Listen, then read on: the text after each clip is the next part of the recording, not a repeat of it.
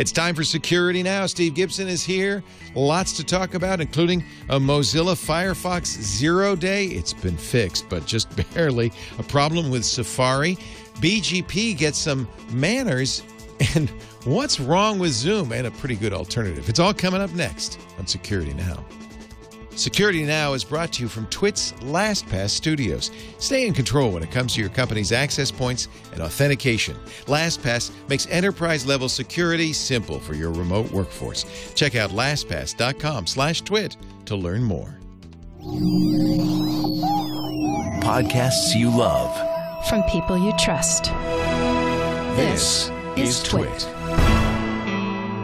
This is Security Now with Steve Gibson. Episode 761, recorded Tuesday, April 7th, 2020. Zoom, go boom. This episode of Security Now is brought to you by Worldwide Technology.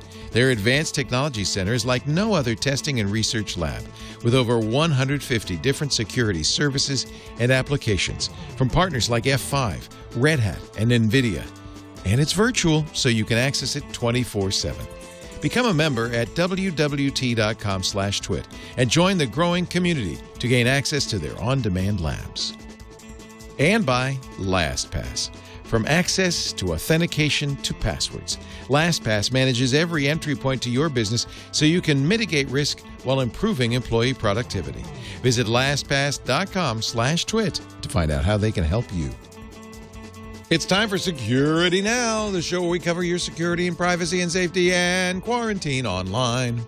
Here he is, the king of his own quarantine for 15 years running now, Steve Gibson. Hello, Steve. Speaking from the Fortress of Solitude. The Fortress of Solitude. Thank you. The Fortress of Solitude. Yes. You've been in quarantine since 1989. Yeah. I think that explains why I so rarely get sick, is that I have very little human contact. It is. So, if you had third graders, you'd be getting sick. Absolutely. Yeah. Ask any teacher who's teaching elementary school. Yeah, or any parent. Yep. Constant challenge. So we've got episode 761 for this latest first Tuesday of the month. Next week will be Patch Tuesday, the 14th. Today is, of course, the 7th. There were a couple interesting large topics, but there was so much in the press this week about the explosion of popularity of Zoom, which I guess just because of ease of use and word of mouth, it's the telecommuting app, teleconferencing app, which has really taken off. And as really would be the case, I think, for any app that suddenly is put under massive use, it's shown some cracks and problems. There have been a whole variety of things, from the fact that it was initially used in a non-secure way with sort of, in retrospect, laughable consequences, to people taking a closer look at it and finding it wanting from a security standpoint in a number of different ways. Anyway, today's show title is Zoom Go Boom. And we're going to wrap up by talking about all that. But there was a bunch of other stuff. I actually, for the first time ever, created a new major category for the podcast, which is browser news. Because there just is so much browser news that it just made sense to give it its own section now. And as we know, the browsers are the way we poke ourselves out onto the public internet, and similarly, the way the public internet pokes back at us. So, the security of the browser, the security features of our browsers are becoming really more and more important. So we're going to start off with a bunch of web browser news, including some Firefox 0 days, Safari's recent scrape, more coronavirus-related feature rollbacks in our browsers, the current status of TLS version 1.0 and 1.1, and some interesting developments on the Edge front. We then revisit the lingering stir and shaken telco protocol mess in the wake of some legislation that passed unanimously last week that at least represents that someone's awake somewhere. We're going to look at a new DNS filtering add-on service from Cloudflare and at the growing influence of an internet group hoping to tighten up the mess with BGP, which we'll also briefly review. I'll quickly update on where I stand with my ongoing SpinRite project, which has all of my attention now. And then we will have some fun taking a look at exactly how Zoom went boom in the last month. So I think a great podcast for our listeners. Lots of information, lots of fun too. Our show today brought to you by Worldwide Technology. It was the last trip Lisa and I made for some time to come. We went to St. Louis in early March, and saw the Advanced Technology Center there at WWT. And man, was that an eye-opener. WWT is a remarkable enterprise. It's your partner in enterprise, whether you're a medium business or a big business or an enterprise. They help you get the software and hardware you need to get the job done. But they're much more than that. They're really a partner in your IT spend. They really help you from beginning to end. And that's one of the reasons they built this Advanced Technology Center. $500 million worth of enterprise gear there that their engineers use to test equipment, to understand it better, to spin up pilots, proofs of concept for their customers. They've got equipment there from hundreds of OEMs, key partners ranging from high-tech heavyweights like F5, Red Hat, Cisco, emerging disruptors like Equinix. We took a tour of part of it. It's so big. It's in multiple buildings. We went to one of their many network operations centers there. It was so interesting. One of the things you don't usually see in a rack is, kind of a heterogeneous bunch of gear. Usually it's, kind of all lined up row after row of EMC drives or, servers or whatever. But because the ATC is designed to build and test a variety of equipment, the racks had all sorts of I was looking, there was all sorts of cool stuff in there. I said to one of the engineers, "You got a great job. You get to play with this?" He said, "Yeah, I get to try everything." That is exactly what you want. You want a company that really knows its business and can help you pick the right equipment and isn't kind of tied into any one vendor. They're really there to optimize a solution that's just right for you. And they do it from A to Z. They do the whole thing, including, this is another cool thing. We saw one of their distribution centers. They have them all over the world where they put together the gear to ship off to customers. Each one of them has a full-time carpenter on duty because they don't ship you the parts. They integrate it all in. They wire it all up. They get it ready to go. And then they build a custom crate around it with shock absorbing and everything they need to keep it completely safe so that they could ship it to you. So it's just plug and play, ready to go. I mean, that's the kind of attention to detail that really makes WWT a trusted partner, one that people stay with year after year after year. In fact, customers have been with them for over a decade in many cases because they know they can get the answers they need from WWT and get the products that work. The Advanced Technology Center is an incubator for IT innovation. It has on-demand and schedulable labs like WWT's F5 Red Hat OpenShift Lab, which lets customers get hands-on access, step-by-step learning on emerging IT architectures and technologies around topics like Kubernetes, infrastructure automation with Ansible, application security with F5 Advanced Web Application Firewall. You can learn about these products. They have, if you go to, you can actually, this is all virtual, right? You can go online, wwt.com/twit. You can get access to the online labs. You don't have to come to St. Louis 24/7. You can also get white papers, case studies, everything you need to know to understand these topics. This is what WWT built for its own engineers, and now they make it available. They call it Lab as a Service within a dedicated lab space within the ATC where customers can perform their own programmatic testing using this $500 million ecosystem. It's really unique. It's wonderful. It's so impressive. WWT's engineers work in these labs every day. They're always testing new solutions, learning more. You can too. They just launched it this past summer, this digital platform encompassing the entire ATC ecosystem, which creates a multiplier effect of knowledge, speed, and agility anytime, anywhere around the world for its customers. Get the articles, the case studies, the hands-on labs, and all the tools you need to make a difference in today's fast-paced world. You learn more at wwt.com/twit. Browse around. You'll be blown away. I was. Create an account. Get access to those labs right now. WWT simplifies the complex. That's wwt.com/twit. Worldwide technology and the Advanced Technology Center, delivering business and technology outcomes around the world. Nice people out there in St. Louis. We had a lot of fun. wwt.com/twit. They all said, say hi to Steve. They're all big fans, I got to tell you. All right, Mr. G. I owe our picture of the week to somebody who tweeted it to me in the nick of time. I looked through my earlier backlog. This morning, in other words. Yes. I looked through my backlog, and then nothing really seemed to fit. And so I thought, let me just check Twitter and see if anybody has tweeted me something that would be fun.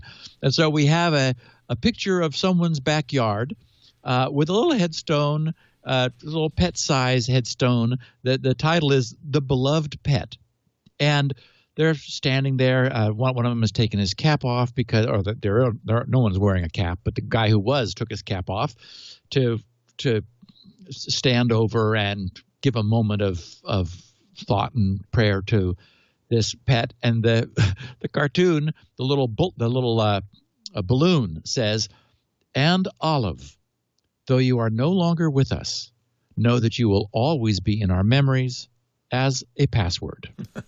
That's Olive 123 to you. And I do appreciate when things that are fun memes in the culture make it out into a cartoon like that, because it says, yes, yep, there's a lesson to be learned. Don't use Olive. No, not Olive. So Mozilla just patched a pair of critical 0 days, that is obviously in Firefox, that were being used successfully in targeted attacks against Firefox users. Both were critical remote code execution flaws resulting from some memory mishandling with a dangling use after free pointer, which, as we know, was previously pointing to allocated memory. The memory was released, but the pointer remained available for abuse. Firefox versions prior to the current, which is, I always check my version when I'm reading one of these pieces of news, version 7.4.0.1 is where we all want to be now. Anything before that has a problem. They were being found used in targeted attacks in the wild. The first of the two is being tracked as CVE 2020-6819. As I said, a use after free vulnerability tied to a browser component. This is like an internal insider thing, NS-DocShell Destructor, which is a client of the NSI HTTP channel API. Like I said, okay, something deep inside. It's a function of the browser related to reading HTTP headers. So obscure, but important. In the case of the second vulnerability, which is 2020-6820, so the previous one plus one, the attackers are targeting the Firefox browser component known as Readable Stream, which is an interface to the Streams API, which is responsible for breaking up a resource received over the internet into smaller chunks for the consumer of the stream. Anyway, attackers would induce a potential victim to visit a maliciously crafted website to trigger these vulnerabilities and execute arbitrary code on devices running unpatched versions, that is any version of Firefox previous to 74.0.1, and exploitation of either of these vulnerabilities would potentially enable the attacker to compromise the vulnerable system. And since it was actually being done in the wild, we can assume that exactly that was happening. We don't have any more details. They're being withheld pending maybe something related to other browsers.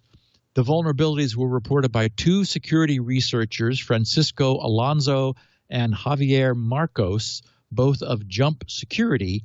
Last week on April 3rd, Francisco tweeted from @RevSkills. He said, "There is still lots of work to do and more details to be published, including other browsers. Stay tuned." And that's interesting because, as we know, Firefox sort of now is the lone wolf from the pack. It's not Chromium-based, and almost everything else is under the covers, not Firefox. So it's hard to imagine that something that would affect Firefox, unless maybe like the Tor browser, which is also Firefox derived. I don't know. But anyway, maybe we'll find out more in the future. Maybe they're just sort of teasing people without anything to back it up. We'll see. But anyway, targeted attack. It's unlikely that any of us were targets, although, well, I do prefer Firefox still. Although we'll have a little bit of news this here in a few minutes that may indicate that I might be becoming less faithful. We also received an important security update for Chrome. I'll mention that in passing. As far as we know, none of the 8 security bugs that were eliminated from Chrome last week with its update to 80.0.3987.162. And when I looked, I had .163, so for some reason. Anyway, but you want to be 162 or later. As far as we know, they were not 0 days being actively exploited, but we do know that a number of them were rated critical, and had they been known by an attacker, would have allowed remote code execution if exploited. So here are, two, and this is Chrome, meaning Chromium, meaning everybody except Firefox. So here in these two stories is a perfect example of why browsers are getting their own section of this podcast now, because this is the way people get attacked, is through their browsers. And speaking of which, Safari. Okay, there's another browser that's a significant market share, neither Firefox nor Chromium. So I'm glad I mentioned that. We've just learned that until recently, merely visiting a website, either a malicious website or a legitimate site unknowingly hosting a malicious ad using Apple's Safari browser, could have given attackers access to your device's front and rear cameras, its microphone, its location, and even some of its users' saved passwords. The fortunately responsibly disclosed 7 vulnerability Safari exploit chain, which made this possible, also made its discoverer, Ryan Pickren, $75,000 richer, which was a bounty paid by a presumably very grateful Apple computer for this work, and for Ryan's private disclosure to them of what he discovered, this very advanced piece of work. And we all know that Ryan could have made a bunch of money if he'd sold this elsewhere. Maybe as much as 10 times more money. So, that would have been under the, selling it to the dark side, absolutely for use in exploiting unsuspecting people. So, tip of the hat to Ryan for doing the right thing and selling this thing to Apple. His discovery. He notes at the bottom of his wonderfully detailed step-by-step exposition, I have a link to it in the show notes, of his multiple discoveries, that all this only works still on Safari 13.0.4 or earlier, meaning earlier this year and earlier. This is significant since Apple has been issuing a series of updates following Ryan's private disclosure to Safari from 13.05, which was released at the end of January, through 13.1, which was published on March 24th, 2020. So Ryan's discoveries were responsibly disclosed, whereupon Apple began fixing things and, patching things quickly. What's interesting, Ryan lays out the entirety of his attack on the page, which, Leo, you've got on the screen right now, which I strongly recommend to anyone who's interested. Like all the OWASP guys should take a look at this, because this is all about web app security. But I'll summarize the high points, which all of our listeners will understand, since they break one of the absolute golden rules of browsers everywhere.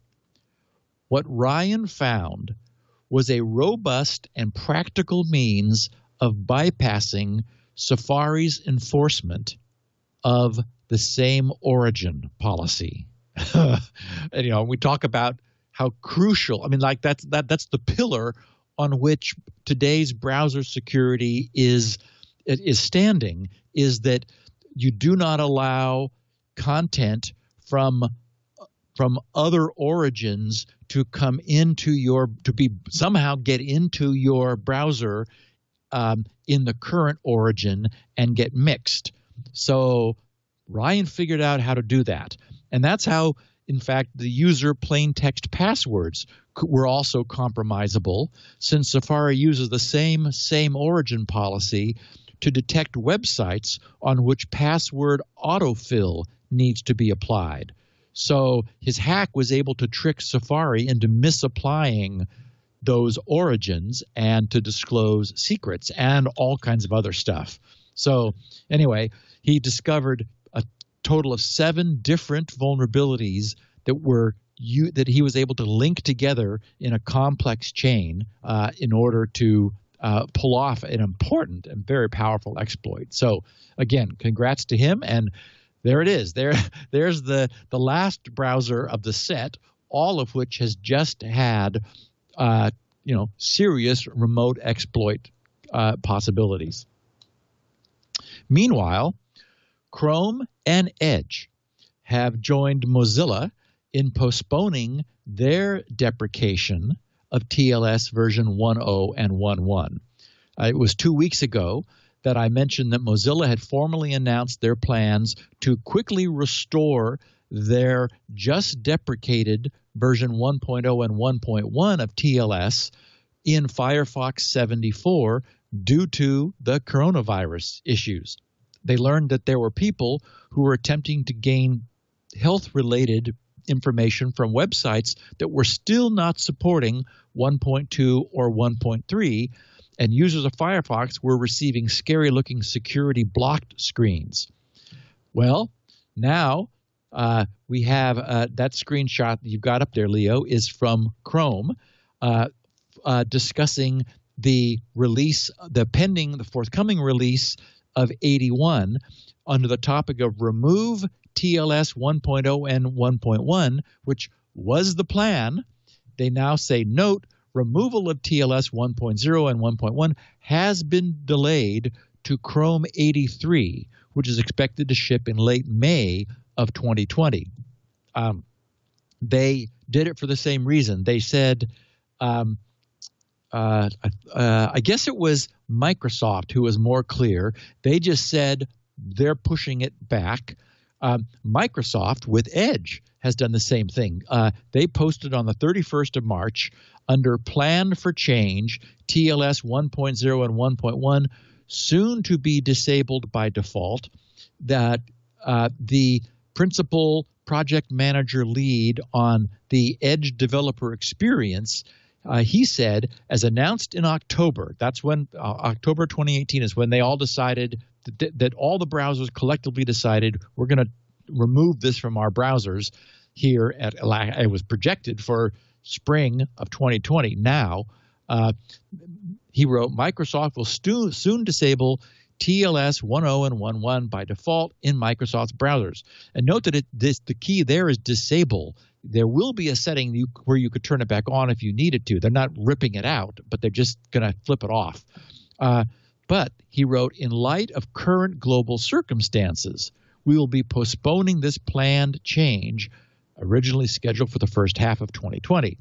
He said, for the new Microsoft Edge based on Chromium, TLS 10111 are currently planned to be disabled by default no sooner than Microsoft Edge version 84. So they're staying in sync with Google's plans also. Currently planned, well, they're saying for July of 2020. Google said May. For all supported versions of IE 11 and Microsoft Edge Legacy, TLS 10 and 11 will be disabled by default as of September 8th, 2020. So they're going to push that back further. They said while these protocols will remain available for customers to re-enable as needed, we recommend that all organizations move off of 10 and 11 as soon as practical. Newer versions of the TLS protocol enable blah, blah, blah, better security and so forth. So I thought, okay, where is the world now at this point? Ivan Ristik's wonderful SSL Labs reports that over 97% of the sites that Qualys' SSL Labs has surveyed will accept connections over either TLS 1.2 or 1.3. This was the data coupled with vendors' own telemetry that all four of the major browser vendors, Apple, Google, Microsoft, and Mozilla, back in October of 2018, drove them to decide, okay, it's time to shut it down. At the time, Apple reported that on their platforms, less than 0.36% of HTTPS connections made by Safari were still using 1.0 or 1.1. Google had their number at 0.5. Microsoft said that for them it was 0.72. And interestingly, Firefox's stats were higher than the others for some reason at 1.2%. I guess that would suggest that the demography of Firefox users is slightly different than Chrome, which is still way out in the lead. But for whatever reason, it was probably time, as we know, unless there was some push, those things would never go away. And of course, the security issues aren't critical, or they would have been immediately killed. It's just like, okay, we're not happy with them with the security any longer. Let's just kill it off once and for all. And it's good to remove legacy crap from our clients if it's no longer needed. So it just simplifies the code base, which is, makes it easier to maintain moving forward. And Chrome is also reversing themselves on their planned enforcement of same-site cookies. Last week on Friday, Justin Shu, who's Google's director of Chrome engineering, posted the Chromium blog temporarily rolling back same-site, which is the name of the posting, temporarily rolling back same-site cookie changes. He said, with the stable release of Chrome 80 in February, which is where we still are, remember that 81 was supposed to come out mid-March, but that's been pushed back. Chrome began enforcing secure by default handling of third-party cookies as part of our ongoing effort, this is Google speaking, to improve privacy and security across the web. We've been gradually rolling out this change since February and have been closely monitoring and evaluating ecosystem impact, including proactively reaching out to individual websites and services to ensure their cookies are labeled correctly. And I'll remind our listeners what this whole same site thing is in a second. He said, however, in light of the extraordinary global circumstances due to COVID-19, we're temporarily rolling back the enforcement of same-site cookie labeling starting today. While most of the web ecosystem was prepared for this change, we want to ensure stability for websites providing essential services, including banking, online groceries, government services, and healthcare that facilitate our daily life during this time. As we roll back enforcement, organizations, users, and sites should see no disruption. So again, in other words, this was going to ruffle some feathers, and the decision was made, okay, those feathers are going to need to be ruffled sooner or later. Let's do it.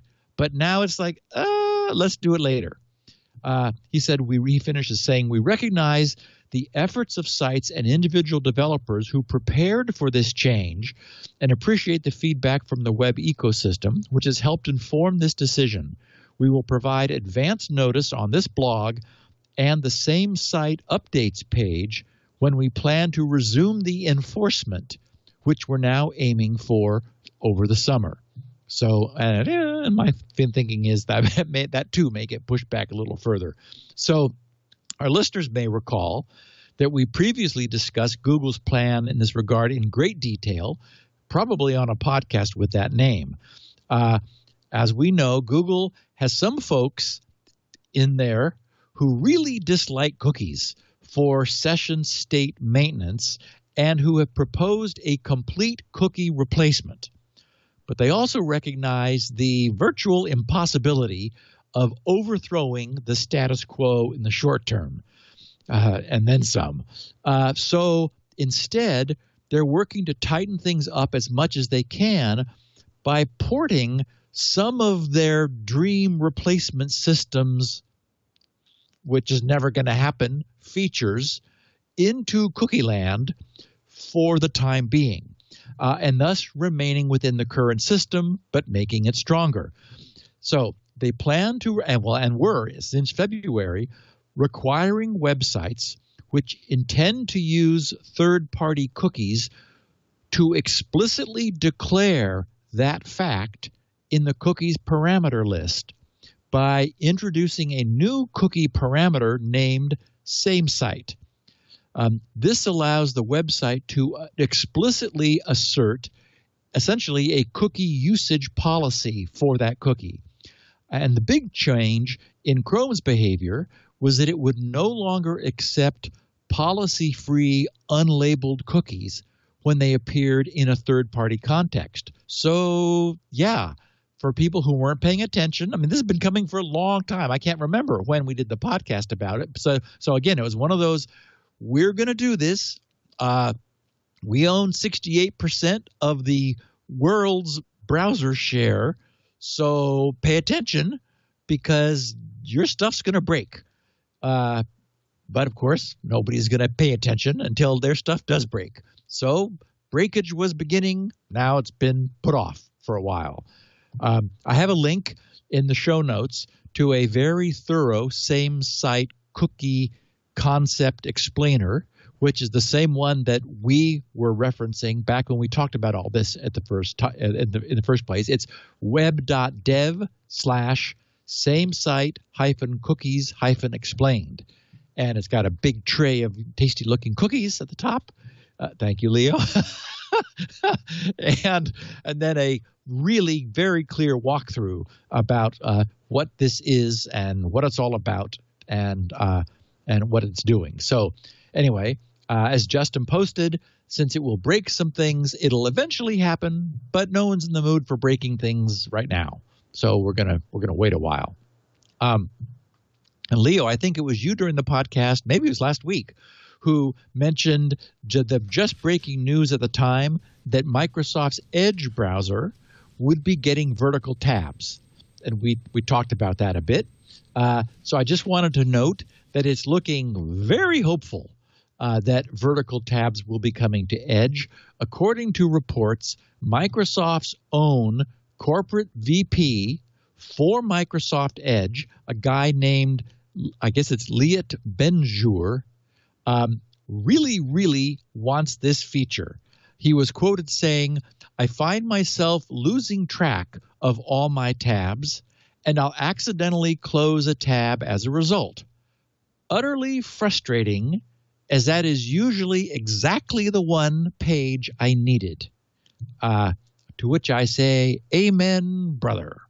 From the demos I've seen, there's just going to be a little boxy icon thing in the far upper left corner of the Edge browser window, which just clicking it toggles the tabs from across the screen to top down the left-hand edge and back and forth. And I'll just bet that once that has become a single-click feature, the rest of the world will finally wake up to how obviously correct this has always been, sort of like the idea of using a mouse to move an on-screen pointer around. Just that's like the right way to do it. Once you see it, you can't go back. So, but there's more. Beyond vertical tabs, the other interesting feature we don't know a lot about yet, but it's also what's coming soon to Edge, is something that Microsoft calls Smart Copy.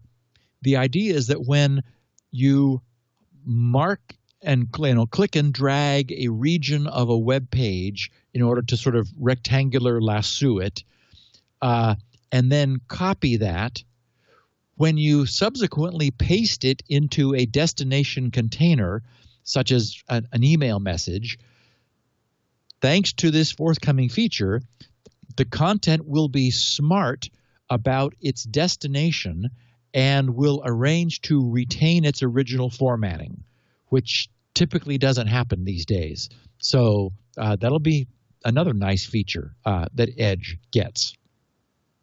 And browsers being an important issue, I titled this next piece, Who's on Second? We all know that Google has essentially taken over the browser market. Chrome currently commands a 68.5% share of the entire market. And historically, Firefox has held second place, with IE in third place and Edge in fourth. But around last November, October, November, Edge's gradual rise overtook IE as IE's share softened and slowly dropped, which moved Edge into third place behind Firefox. But Firefox had also been very gradually losing steam until, yes, last month it happened. Edge and Firefox also exchanged places, which moved Edge into second place behind only Google. And while it's a very distant second place at 7.59% share to Google's 86.5%, it's a significant milestone. And net market shares graph, which you've got on the screen there, Leo, for the past year, pretty convincingly reveals that we're seeing a long-term trend here and not just a little blip. Edge has been moving up. IE and Firefox have been losing steam, and Edge is now the number 2 browser in the marketplace. So it's nice that it's based on Chromium, and that and it and Chrome will probably be pretty much at parity. Okay, non-browser security news. The return of Stir and Shaken. The U.S. Federal Communications Commission, RFCC, last Tuesday unanimously passed new rules to require all originating and terminating voice service providers to implement Stir/Shaken in the Internet Protocol portions of their networks by, unfortunately, not like tomorrow, but the 30th of June, 2021. So, what, a year and a quarter from now. We've all seen some tortured acronyms before, but, well, especially Shaken. Stir and Shaken are right up there. Stir stands for, and we did a podcast on this a while ago for anyone who's interested. If you don't remember it, if you joined since then, Stir stands for Secure Telephone Identity Revisited. Okay. But Shaken is like, SHAKEN, signature-based handling of asserted identity using tokens. Oh, boy. They had Stir, clearly, and they said, yes. oh, it'd be cool if we had Shaken. Wouldn't that just put us right there with Bond? Yes. Yow. So SHA is signature-based, we forget the B, handling for the H of asserted. Okay, now we got all the SHA. Now we forget about information using because we have nothing to do with the I and the U. And now we need Ken, so we tokens. Ugh. Anyway, somebody really struggled with that one. Every bit as much as they're struggling with the protocol itself. Even when the U.S. carriers have implemented the Stir and Shaken protocols, assuming that actually happens, and that's not a given, the problem still won't have been solved for us. I mean, the whole issue here is authentication of call originators. And call recipients also, but that seems less a problem. So recall that we covered this extensively before. Our entire global telephony network is currently missing any and all means for any type of authentication of a call's origin and for assuring the call's destination. The call originator asserts, with no authentication whatsoever of that assertion, the phone number and identity of its caller. Of course, we all who have anyone with a phone knows the consequence of that, which is, everyone seems to be calling you from, like, for me, it's Laguna Beach. It's like, I don't know why, but that's where the call appears to be originating. No. Nothing prevents that originating phone number and identity from being spoofed, which is, of course, the problem we find ourselves with today.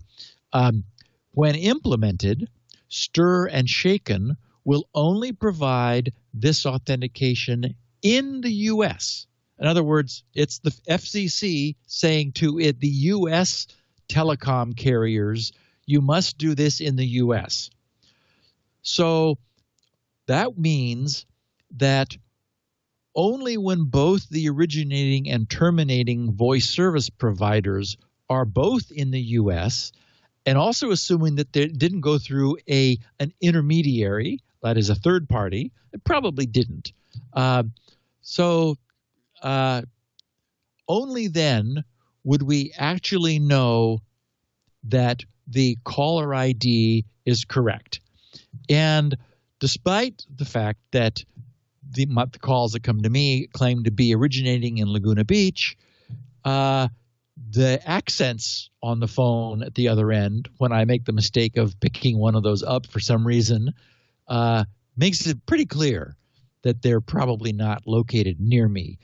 So if they're originating outside the U.S., they can still be spoofed. And this system does nothing about it.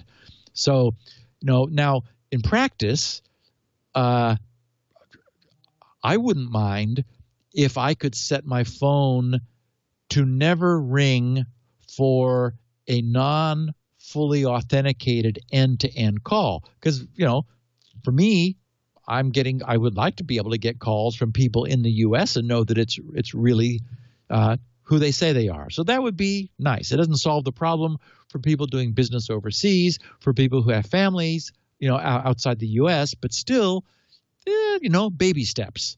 So there's a lot of pushback from the telco industry.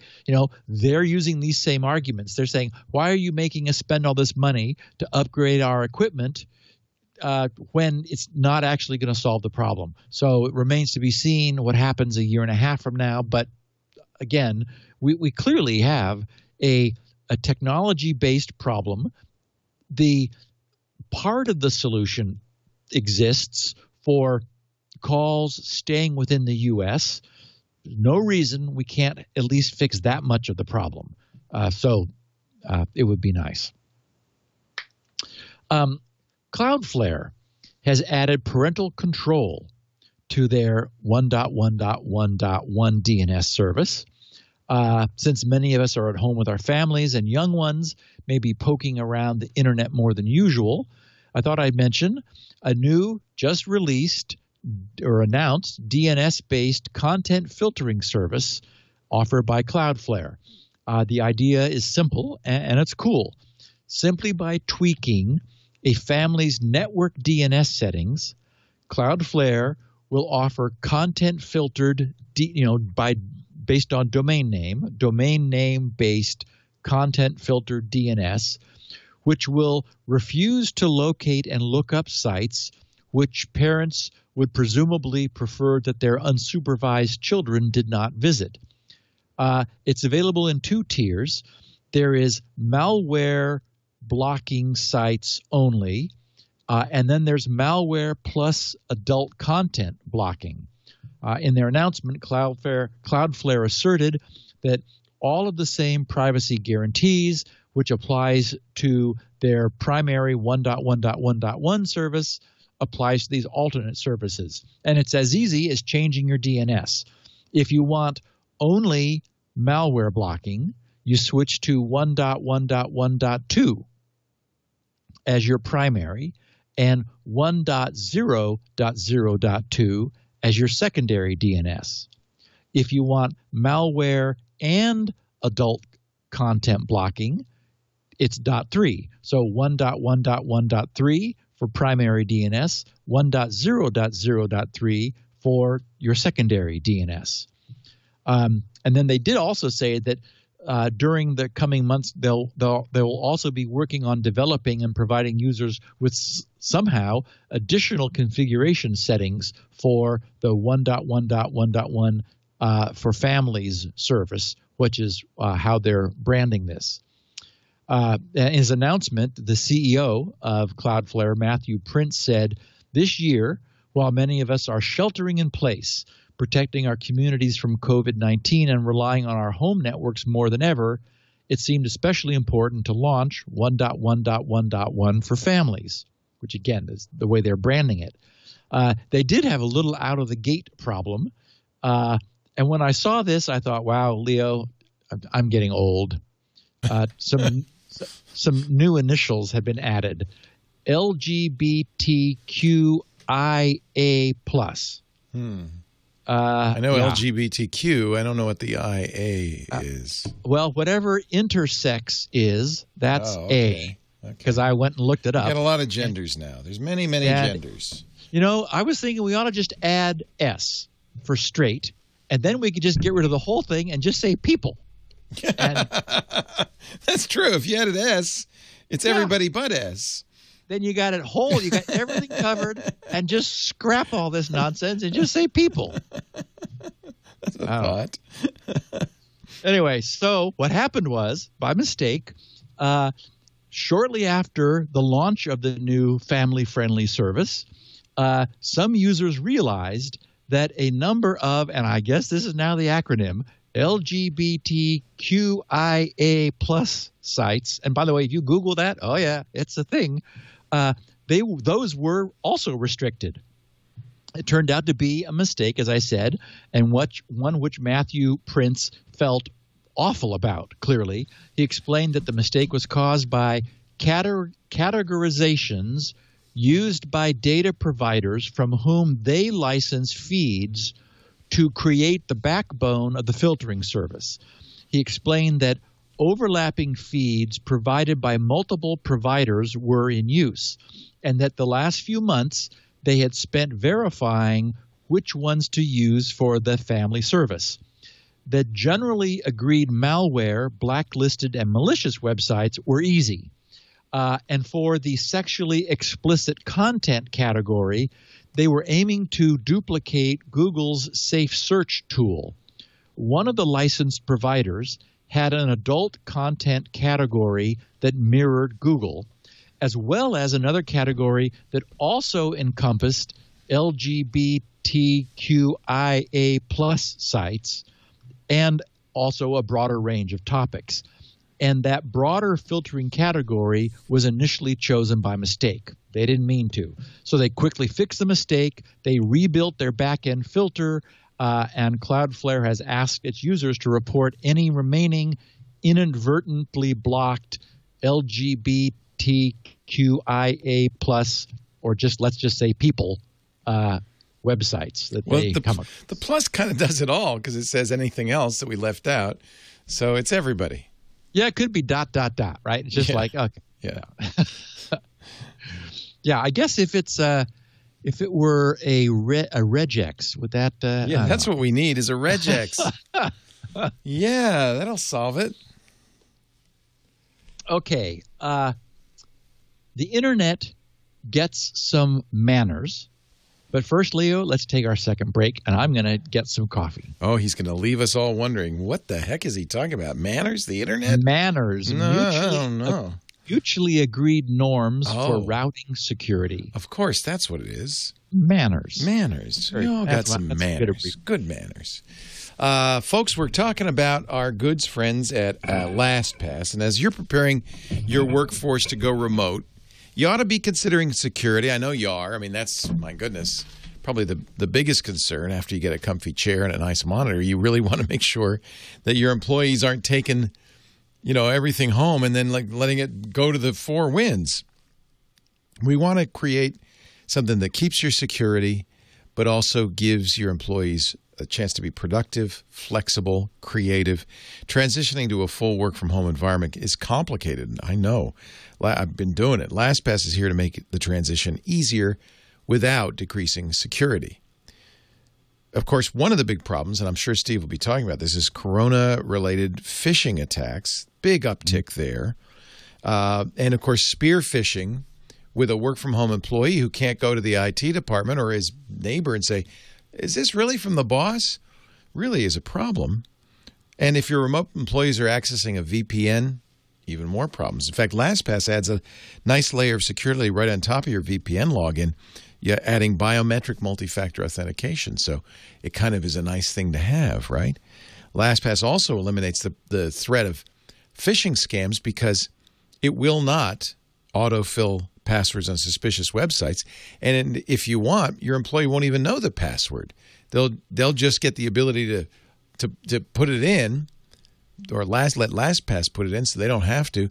And that means they can't even go around you and say, well, I know the password. Let me enter it on this suspicious site. I like all of that. And regardless of how your employees need access, LastPass makes sure that everybody has secure access to their workplace applications, whether it's through single sign-on, and they have 1,200 plus single sign-on apps, or of course just good password management. LastPass is the ultimate password vault, end-to-end encrypted.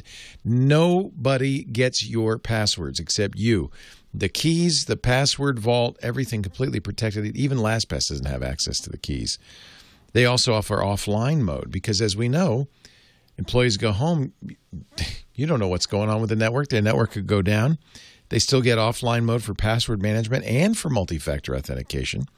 So that's helpful.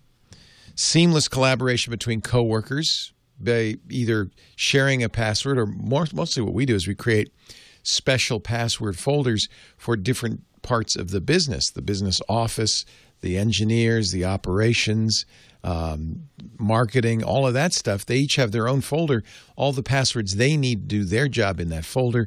A new employee comes on, the onboarding is very easy. You give them access to the folder. And it also keeps those passwords away from anybody who doesn't have a need to know. LastPass enables remote employees to securely share passwords anywhere they need to stay on top of critical projects. You got a great admin experience. 100 plus policies you can set. We, of course, require two-factor. We have certain minimum password requirements for the master pass. These all get you up and running quickly and easily, and most importantly, give you and the IT department a view into who's using what resources where, anywhere, even out of the office. And that's really, really valuable. And, of course, any questions, any problems, LastPass has a globally dispersed, ready-to-respond support and success team to help you with an efficient LastPass deployment. Your IT team will be in complete control over which employees are accessing which resources, no matter where they're working, for unified visibility over access and authentication. We love LastPass. I use it at home. I have for a decade. We use it here at work. and it makes us feel much better about our employees who are working from home. You should check it out. Increased security need not be more complex. In fact, LastPass makes it easier, which is pretty nice. Start your journey today by visiting LastPass.com/twit. Find out how they can help you. LastPass.com/twit. Thank you, LastPass, for supporting our programs, even in this difficult time, and we thank you for supporting us by going to that address, LastPass.com/twit. Steve? Okay, so manners, an abbreviation for mutually agreed norms for routing security. It boasts some serious founding participants, including Akamai, Amazon Web Services, Ezion, Cloudflare, Facebook, Google, Microsoft, and Netflix. In our very early series of podcasts, we did a whole block on how the internet works. I detailed the concept of how it creates a virtual data circuit between typically distant endpoints by sending a stream of data packets out onto the so-called internet and trusting the internet's amazing routing infrastructure to, at every hop, send the packet forward in the right direction toward its destination. And in theory, if you've got all endpoints linked together by this ad hoc federation of interconnected routers, and a packet arrives and gets sent out the proper wire to the next router heading in the right direction, eventually it'll get to its destination. And crazy enough, it works.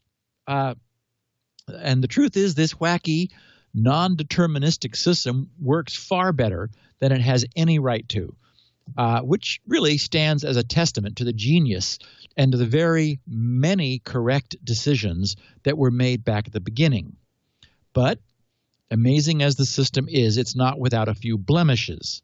One of the enduring blemishes is BGP, the Border Gateway Protocol. Well, this has been a problem just yesterday.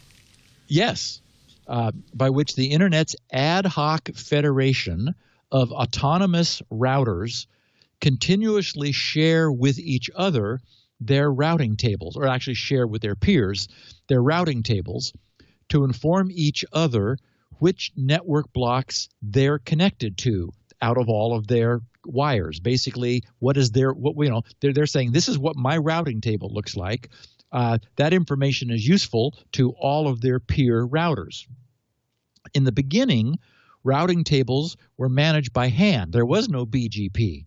But as the internet grew, that became, more and more difficult to the point of impossibility. So BGP was brilliantly invented to automate the process. The problem is that much of the internet is based upon trust. For example, as we all know, when a packet is placed onto the internet, it indicates its IP of origin, but we know that origin IP can be deliberately spoofed and havoc can result.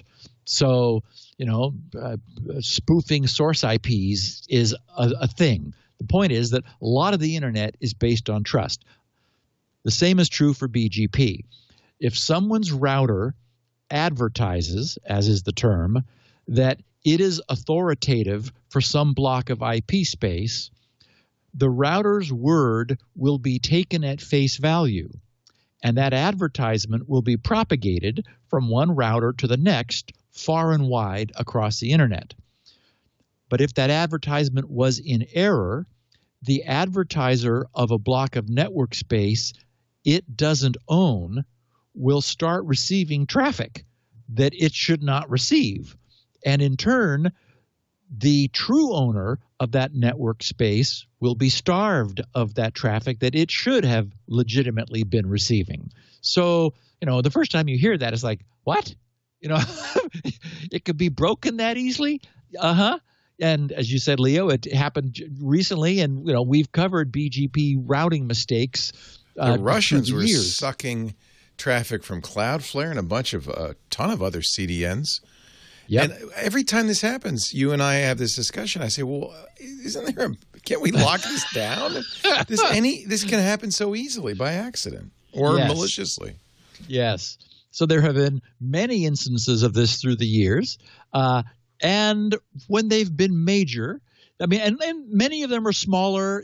Someone goes dark for a while, and they say to their ISP, "Hey, what happened?" And they go, "Oops, sorry, we meant to put a period here, and we put a Z." As you like that term, Leo. I agree with you. It's unambiguous Yeah. instead. So most of these things appear to be inadvertent. The possibility does exist for this BGP misrouting to be done nefariously. So it is possible for routers to be made much more suspicious of incoming BGP advertising claims, in other words, truth in advertising, and to proactively filter out advertisements that just cannot be correct. That has not historically been the default. It can be done. So last week's announcement by Manners, and I love the term. I mean, like manners is a perfect abbreviation because what we're talking about is like, okay, mind your internet manners.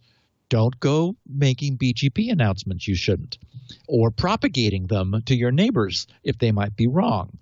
So anyway, the announcement is interesting and hopeful because two new major classes of participants, content delivery networks and cloud providers, are now being brought into this collective. They in their announcement last week, they said new category, it's titled New Category of CDNs and Cloud Providers Join Manners to Improve Routing Security. They said, today we're proud to announce the new Manners Content Delivery Network and Cloud Program. This new program broadens support for the primary objective of Manners, to implement crucial fixes needed to eliminate the most common threats to the Internet's routing system. Mutually agreed norms for routing security, Manners, is a global initiative supported by the Internet Society that requires collaboration among participants, it's voluntary, and shared responsibility for the global Internet routing system. This can't be imposed on anyone. It's like let's collectively take responsibility. They said it's a community of security-minded organizations committed to making routing infrastructure more robust and secure. Originally designed by and for network operators, the initiative has already been extended once to address the unique needs and concerns of Internet exchange points. These two facets of Manners complement each other. The first secures customer-provider interactions, while the second creates a safe public peering environment. CDNs, they say, are a geographically distributed group of servers that work together to provide fast delivery of Internet content across the globe. And today, the majority of web traffic is served through CDNs. Cloud providers offer in-network services, infrastructure, and/or applications in the cloud by hosting them in data centers, often distributed around the world, and providing access via the Internet or private interconnections. And they wrote, the two typically peer, exchange traffic directly with thousands of other networks so that data can flow more efficiently, making them large hubs of the Internet interconnection infrastructure. Peering with CDNs and cloud providers can drastically improve performance of network services they host. So there's a clear benefit to interconnect with these networks. And here's sort of what changed. They said, while CDN and cloud are basically edge networks, their impact on routing security can be significant. So essentially, what the Manners Group are acknowledging here is that though these are technically users of the endpoint networks, they've gotten so big now that they're operating at internet scale, and the interconnections are so significant that they need to be brought into this global routing task force, essentially.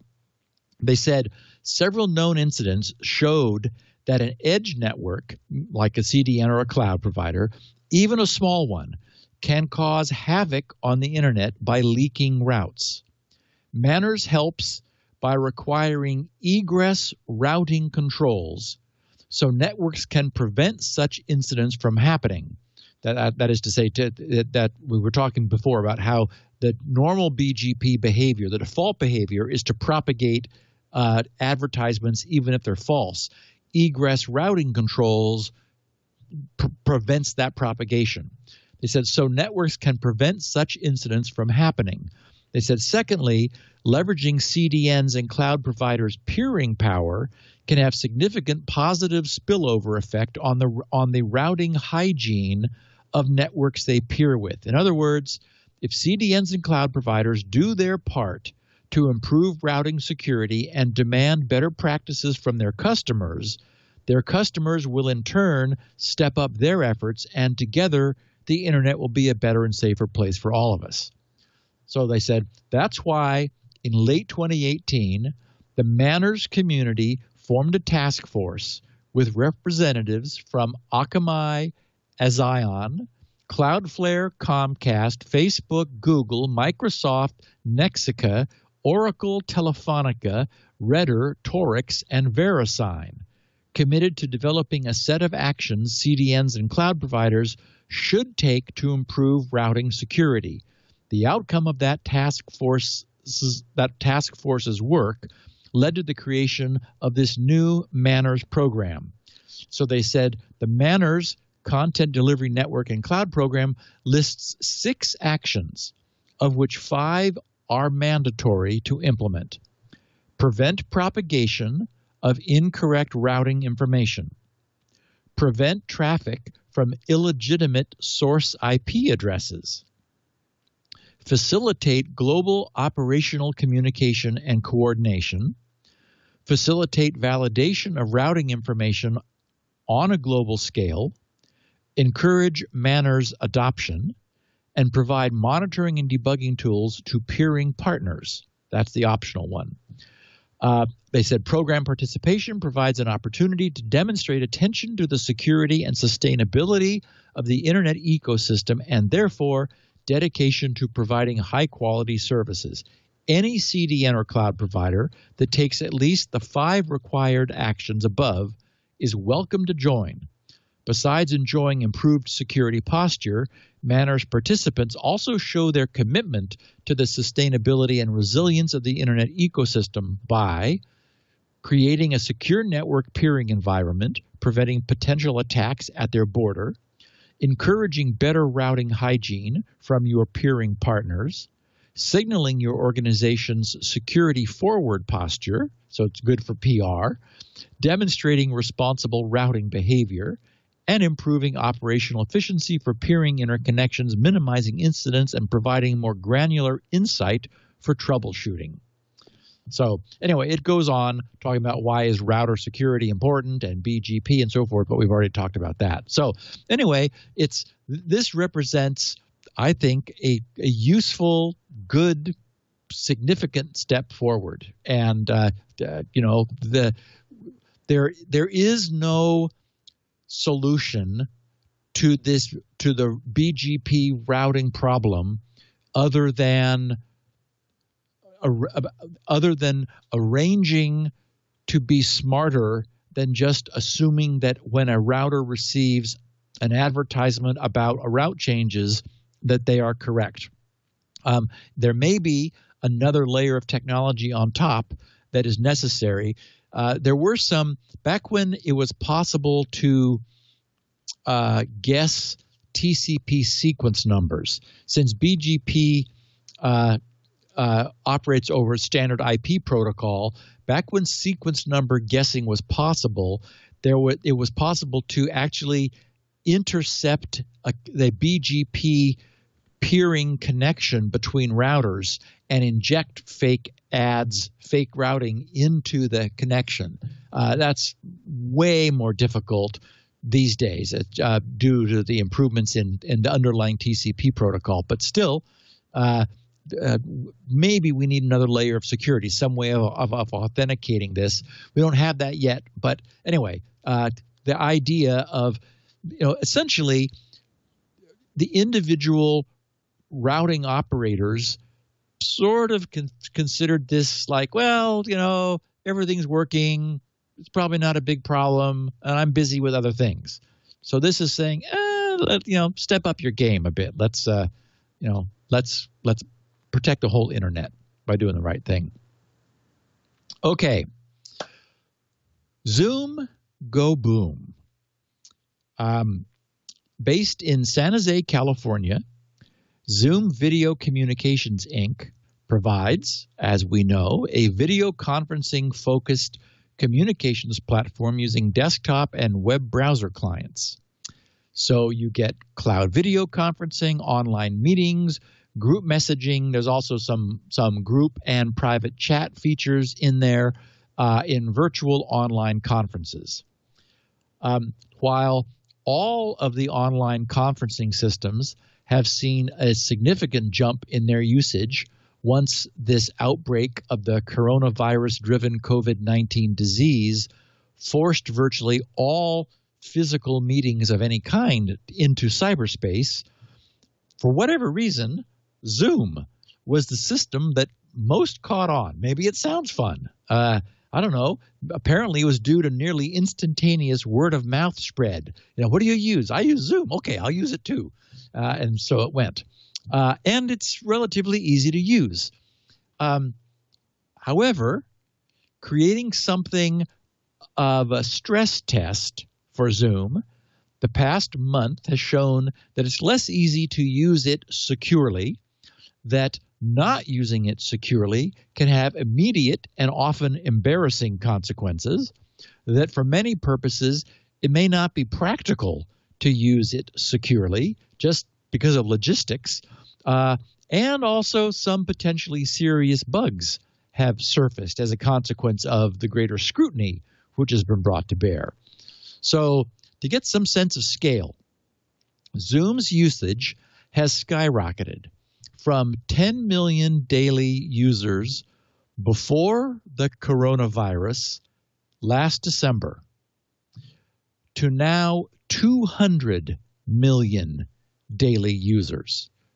So a 20-fold user increase, and that's resulted in a 535% increase in daily traffic to its download page just in the last month.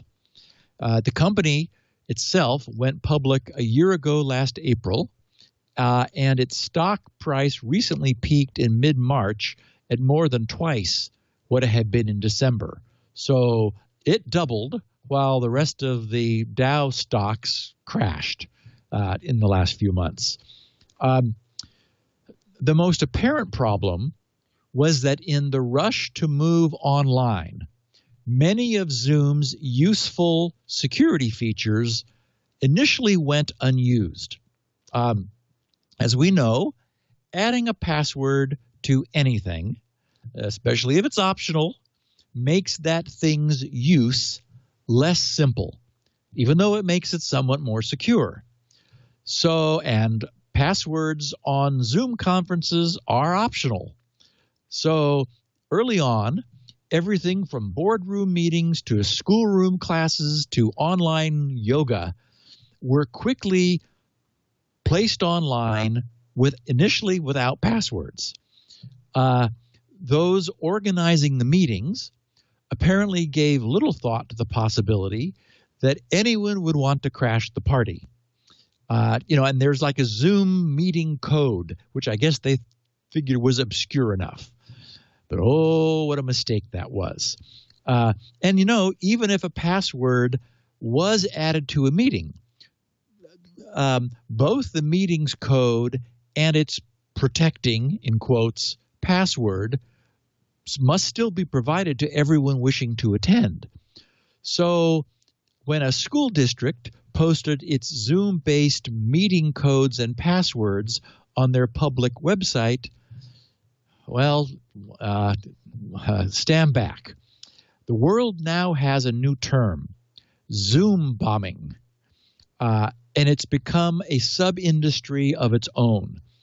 And in retrospect, it was completely foreseeable that now we have every bored teenager now also stuck at home on the internet, just itching to cause some, and here comes my favorite word, mayhem. Ars Technica briefly summed things up last Thursday, writing, with the coronavirus pandemic forcing millions of people to work, learn, and socialize from home, Zoom conferences are becoming a default method to connect. And with popularity comes abuse. Enter Zoom bombing, the phenomenon of trolls intruding into other people's meetings for the sole purpose of harassing the attendees, usually by bombarding them with racist or sexually explicit images or statements. Ars wrote a small sample of the events over the past few days, and they had 3. An attendee who disrupted an Alcohol Anonymous meeting by shouting misogynistic and anti-Semitic slurs, along with the statement, "Alcohol is so good," according to Business Insider. Meeting organizers eventually muted and removed the intruder, but only after more than half of the participants had left. Second example, a Zoom conference hosting students from the Orange County Public School System in Florida that was disrupted after an uninvited participant exposed himself to the class. And third, an online meeting of black students at the University of Texas that was cut short when it was interrupted by visitors using racial slurs. So, the typical hijinks. But a problem when you're trying to do all this online, and it's possible to have these meetings interrupted. And not only can online conferences be held on the internet, but Zoom bombing raids can also be organized using the internet's social media tools just as easily. ZDNet wrote, "The internet is rife with online communities where users can go and share Zoom conference codes and request that pranksters connect and hurl insults, play pornographic material, or make death threats against other participants in a practice called Zoom bombing or a Zoom raid." They said these Zoom bombing incidents have rapidly increased to become a favorite pastime for all the teenagers stuck in their homes during quarantines. From a niche prank that started on a derelict Discord channel, Zoom bombing, they wrote, has now spread to enormous proportions, being so rampant these days that the FBI sent a nationwide alert last week urging companies, schools, and universities to take steps to secure their Zoom channels. But as Zoom bombing became more popular, more pranksters wanted to join in the fun, and more users wanted their friends' Zoom meetings disrupted. As the old saying goes, they wrote, "Where there's a demand, there's always a supply." Over the course of the past week, the number of places on the public internet where a Zoom raid can be requested from a gang of bored teenagers has exploded. There are now more than 30 public Discord channels. There are at least 3 subreddits and multiple Twitter accounts where Zoom conference codes and passwords can be posted to be broadcast to the internet.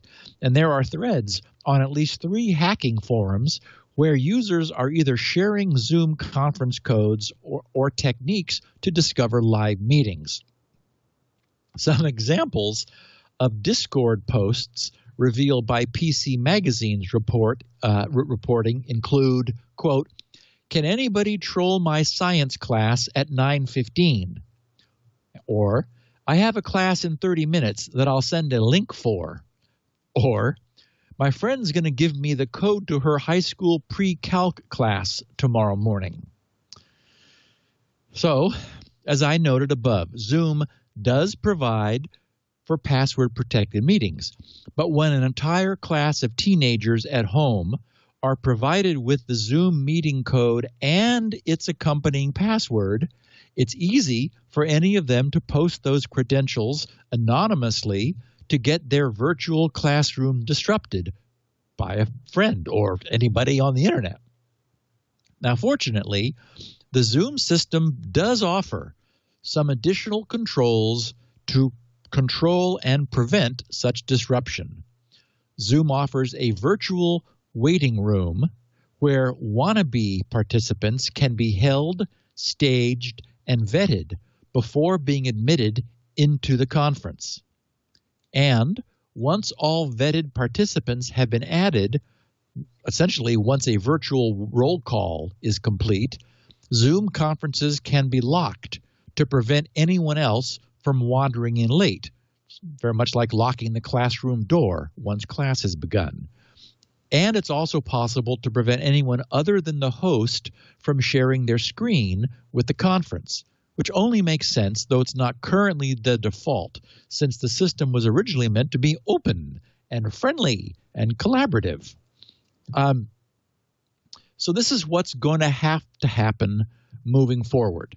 And of course, all that requires much more hands-on management. It's not nearly as simple as publicly posting the access codes and everything works smoothly, but welcome to the internet. That's the way it's going to have to be. And that's the usage sides tip. And I should mention that since I posted the show notes, I just checked with Twitter, and there's at least one person who read through this already, who's an admin at a company who is using Zoom, and gave it the thumbs up. He said he appreciated and liked everything that I had suggested. So it looks like this is good advice. So as I said, that's the usage side, which has immediately become necessary for managing the rampant abuse of Zoom meetings. Not surprisingly, as I said at the top, there were some some problems that have surfaced as a result of more scrutiny being brought to bear. Last Wednesday, a piece in Ars Technica stated that, quote, users of Zoom for Windows beware. The widely used software has a vulnerability that allows attackers to steal your operating system credentials. They were quoting researchers, so perhaps that's what the researchers said. It wasn't exactly true, though it's definitely a serious vulnerability, or it was. It would be more correct to say that it was a credential impersonation attack. The Zoom chat window could be used to send targeted Windows users a string of text that represented a network resource on the Windows device they were using. The Zoom app for Windows would automatically convert these UNC, that's the Universal Naming Convention, strings, such as //attacker.baddomain.com /C $. C is the default share, the default Windows share for your main C drive. The Zoom app would convert these into clickable links.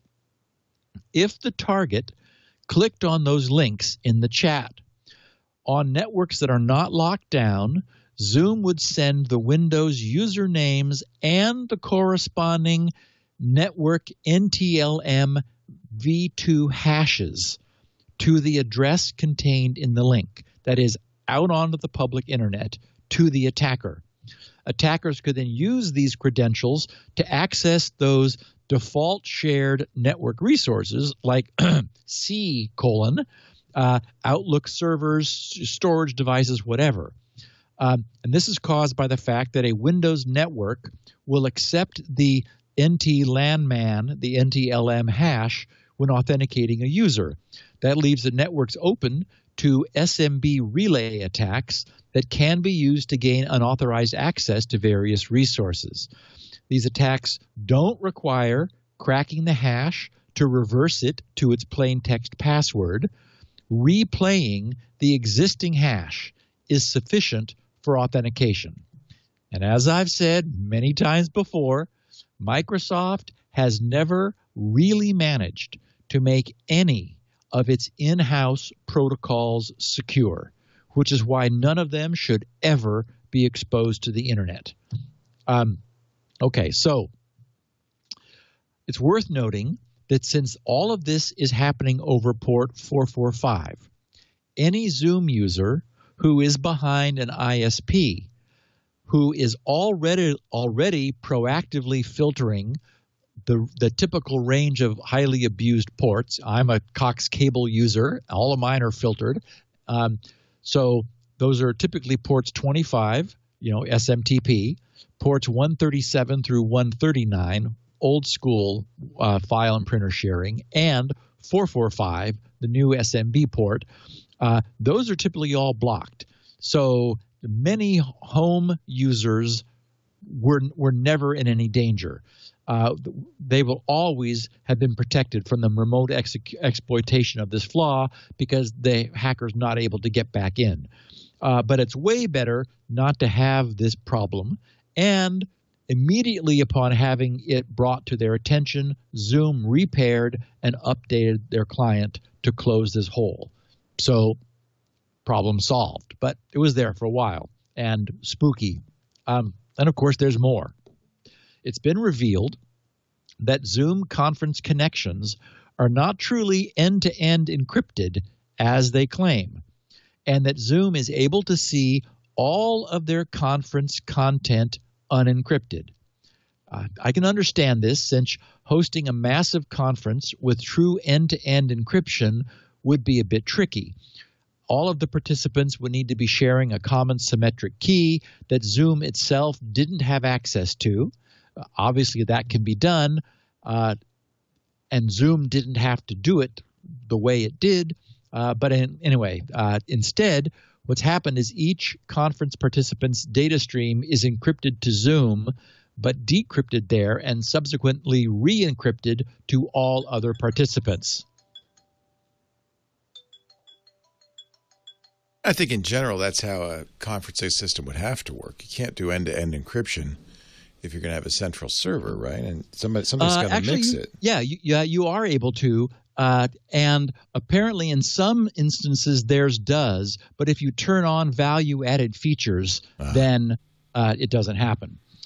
Okay, so also in subsequent research by Citizen Lab, they found that Zoom was also vague about the type of encryption being used, and that the keys generated for cryptographic operations were being delivered to participants in a Zoom meeting through servers in China, even when all meeting participants and the Zoom subscribers company were outside of China. Apparently that was a mistake. They did some quick footwork and explained it away and said that it's been fixed. But it was happening for a while. And the audio and video in each Zoom meeting is encrypted and decrypted with a single AES-128 cipher used in ECB mode, which is shared among all participants. As we know, ECB mode is electronic code book. That is not a chaining cipher. Each block is independently encrypted without dependence upon anything that came before. The result is that patterns present in the plaintext are preserved through encryption, which is considered to be a serious security weakness. Zoom's original privacy policy also came under criticism because it was possible for Zoom to collect extensive data about its users, videos, transcripts, and shared notes, and share it with third parties for profit. Whoops. On March 29th, Zoom tightened its privacy policy to state that it doesn't use data from meetings for any advertising, but it does use the data when people visit its marketing websites, including its homepages zoom.us and zoom.com. Zoom's iOS app, like many apps which use the Facebook SDK, was found to be sending analytics data back to Facebook even when the user doesn't have a linked Facebook account. Zoom later removed that feature.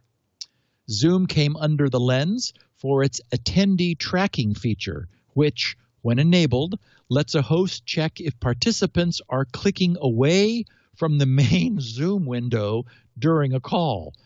On April 2nd, it permanently removed the attendee attention tracker function. Zoom was found to be using an undisclosed data mining feature that automatically matched users' names and email addresses to their LinkedIn profiles when they were signed in, even if they were anonymous or using a pseudonym during their call. If another user in their meeting was subscribed to a service called LinkedIn Sales Navigator, they were able to access the LinkedIn profiles of other participants in their Zoom meetings without those users' knowledge or consent. Zoom has now disabled that feature. Vice magazine discovered and revealed that Zoom was leaking thousands of users' email addresses and photos and letting strangers initiate calls with each other. It turned out that was because users with the same domain name in their email address, get this, Leo, users with the same domain name in their email address, that is, using lesser-known email providers other than Gmail, Outlook, Hotmail, or Yahoo, which Zoom had special cased, were being grouped together as if they worked for the same company.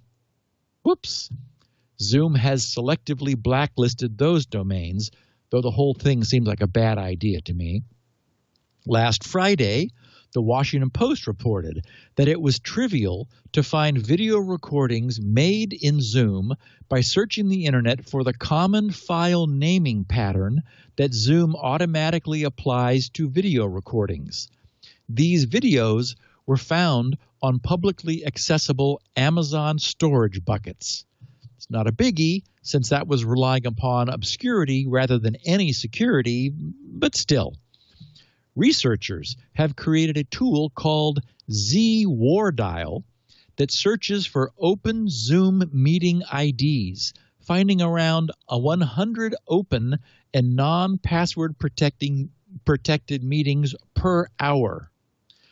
The good news is Zoom has been responding to each and every one of these issues quickly, and it does appear that given its existing feature set, it can be used and put to good purpose so long as tight control is maintained over those who are allowed to participate. Although exerting such control might be difficult for very large meetings, in a typical virtual classroom, that ought to be workable. Their use of AES 128 in ECB mode is a red flag from a strict security standpoint. It basically means that Zoom implemented its own cryptographic system, which is not, it's obvious to anyone looking at it, not very secure. I can see the benefits of using ECB mode for a multi-way conferencing system. It makes things much easier, allowing latecomers to more easily join into the fray.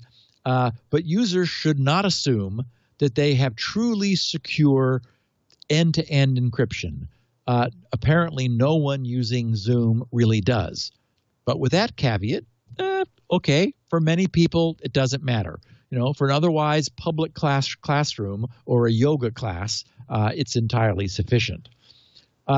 So that's where Zoom is. And I didn't want to finish talking about this without mentioning Jitsi Meet. If any of the listeners of this podcast are interested in exploring the possibility of quickly assembling their own private, truly secure video conferencing system, I've been looking at Jitsi, and I would recommend checking out this free and open source Jitsi Meet system. And Leo, I heard you mentioning it just in the previous podcast. Yeah, I set our own server up. We have our own at twit.team. Oh, cool. Running off my Linux box at home. It's very easy to install. Nice. It's trivial to install. Yeah. It's I should point out, I set it up, but we still use Zoom on all of our sales calls, all our group meetings. Yep. It's just so easy. It is so I easy. think Jitsy's easier because it's WebRTC, so it's just a web link. Yep. And you can make reasonable names like, twit.team/securitynow, and everybody could remember it. It's logical. You can protect it. In fact, I actually protected it too much. I did a mass one during MacBreak Weekly and then realized I forgot to open up a UDP port for the video. So I have to go back. I have a port open. It's a 443 because it let's encrypt. But I need to open a port 10,000. In order for the actual video conferencing transit. Yeah. Well, I've had conferences, but for some reason here I can't do it. So I'm not sure what's going on. I don't know. Well, they say that the technology is interesting. They have what they call the Jitsi Video Bridge. Yeah. And they say it passes everyone's video and audio to all participants rather than mixing them first. Right. The result is lower latency, better quality, and if you're running your own service, much more scalable and inexpensive solution. Yeah, I'm running on 20 megabits up. It uses very little CPU. And doesn't even use much bandwidth. It sounds like it establishes point-to-point links among all the participants, so everything goes to everyone, rather than everything funneling through a central server. Right. So anyway, for our listeners who are interested, it's open source, well-designed, standards-based, WebRTC, as you mentioned. It understands simulcast, bandwidth estimation, scalable video coding, state-of-the-art technologies. Servers are available for Ubuntu and Debian. It's got clients for all web and desktop, jitsi.org/jitsi-meet, MEET. So I just, after looking at Zoom, I thought, well, let's take a look at a really good one. And so I loved your anecdote that, we got Jitsi, but we use Zoom because it works. I keep telling Lisa, we pay for Zoom. I keep telling Lisa, I got a free one. It uses our Twit name. I got a domain. It took me literally 10 minutes. The longest time was just going to Hover and getting a domain name and moving the DNS. It's so simple to set up. It's one line. If you want to now, it's a little more complicated if you want a conference bridge because it doesn't have a phone bridge. But you can use a SIP system. I haven't set that up, but it has another piece called Jigasi that does SIP for conference from phone bridging into it. So it's pretty full featured. It's nice. I like it. Nice. Yeah. Well, and there is everything you wanted to know about Zoom Go Boom. It's what the world is using. It's clear that the world needs to take it seriously now that this whole if you have now that there's a word dialer, if you have a non-password protected conference where you're even protecting the you're not publishing the conference ID, you can still get found. So you got to put a password on it. Obviously, you want to keep your conference IDs and passwords as private as possible. It's not going to happen if you're trying to teach a student, a high school class. This is the problem of kids. And the big problem is, I have friends in 12-step programs, and they are doing their meetings using Zoom. The problem is you have to make that public because there's no point in having a recovery meeting if you can't make it public. So they don't want to password protect it. They can use the lobby, but that's not really even practical. So that's the problem. These public meetings are going to be Zoom bombed, and it is not fun for all when they Zoom bomb them. They use racial epithets. They do targeted attacks. They do triggering stuff, a lot of porno. It's really creepy people who are doing this. It's not fun little, get my class and shut it down. It's nasty. It's nasty. Brings out the worst in people. And, even Jitsi wouldn't fix this because you have to make it public. Public is public. Yep. What you need is good moderation tools. Yes. And even then, you're going to have problems. Yeah. Steve Gibson, you can find this show at grc.com. That's where Steve hangs his hat, the Gibson Research Corporation. He has 16 kilobit audio, 64 kilobit audio, beautifully written transcriptions, in text, so you can read along as you listen. He also has SpinRite, the world's finest hard drive maintenance and recovery utility, and, of course, lots of other free stuff there, including the world's famous Shields Up. It's all at grc.com. Leave him feedback. Every once in a while I get emails saying, I need to get this to Steve. It's easy. Go to grc.com/feedback. Or, even better, he's on Twitter. go to @SGGRC. He accepts DMs from anybody, and you can DM him there too. It's a lot easier. You can reach him more directly. Actually, it's easier to reach him than it is to reach me. I don't want to be as available as you want to. You're a brave man, Steve Gibson. You can find the show at our website too, twit.tv/SN. Not only do we have audio, we have video. If you want to watch, you can. It's also on YouTube, youtube.com. I think it's Security Now Show. Actually, go to youtube.com/twit. That's the main channel, and then all the other channels are referred to there. You can follow the links. Either way, subscribe, whether it's on YouTube or in your podcast. That way you'll know the minute it's available, and you can collect all 700 and, what is this, 61 baby. Episodes. They're all yours for the asking. I meet people all the time. It's almost a geek rite of passage. So, yes, I've listened to the first 650. I'm almost caught up. Cool. Like, it is. That's my reaction. Is like, wow, that's great. Well done. Steve, stay safe in your fortress of solitude. Keep your mask on, your spirits up, and we will see you next week on Security Now, my friend. Thanks, buddy. Security Now.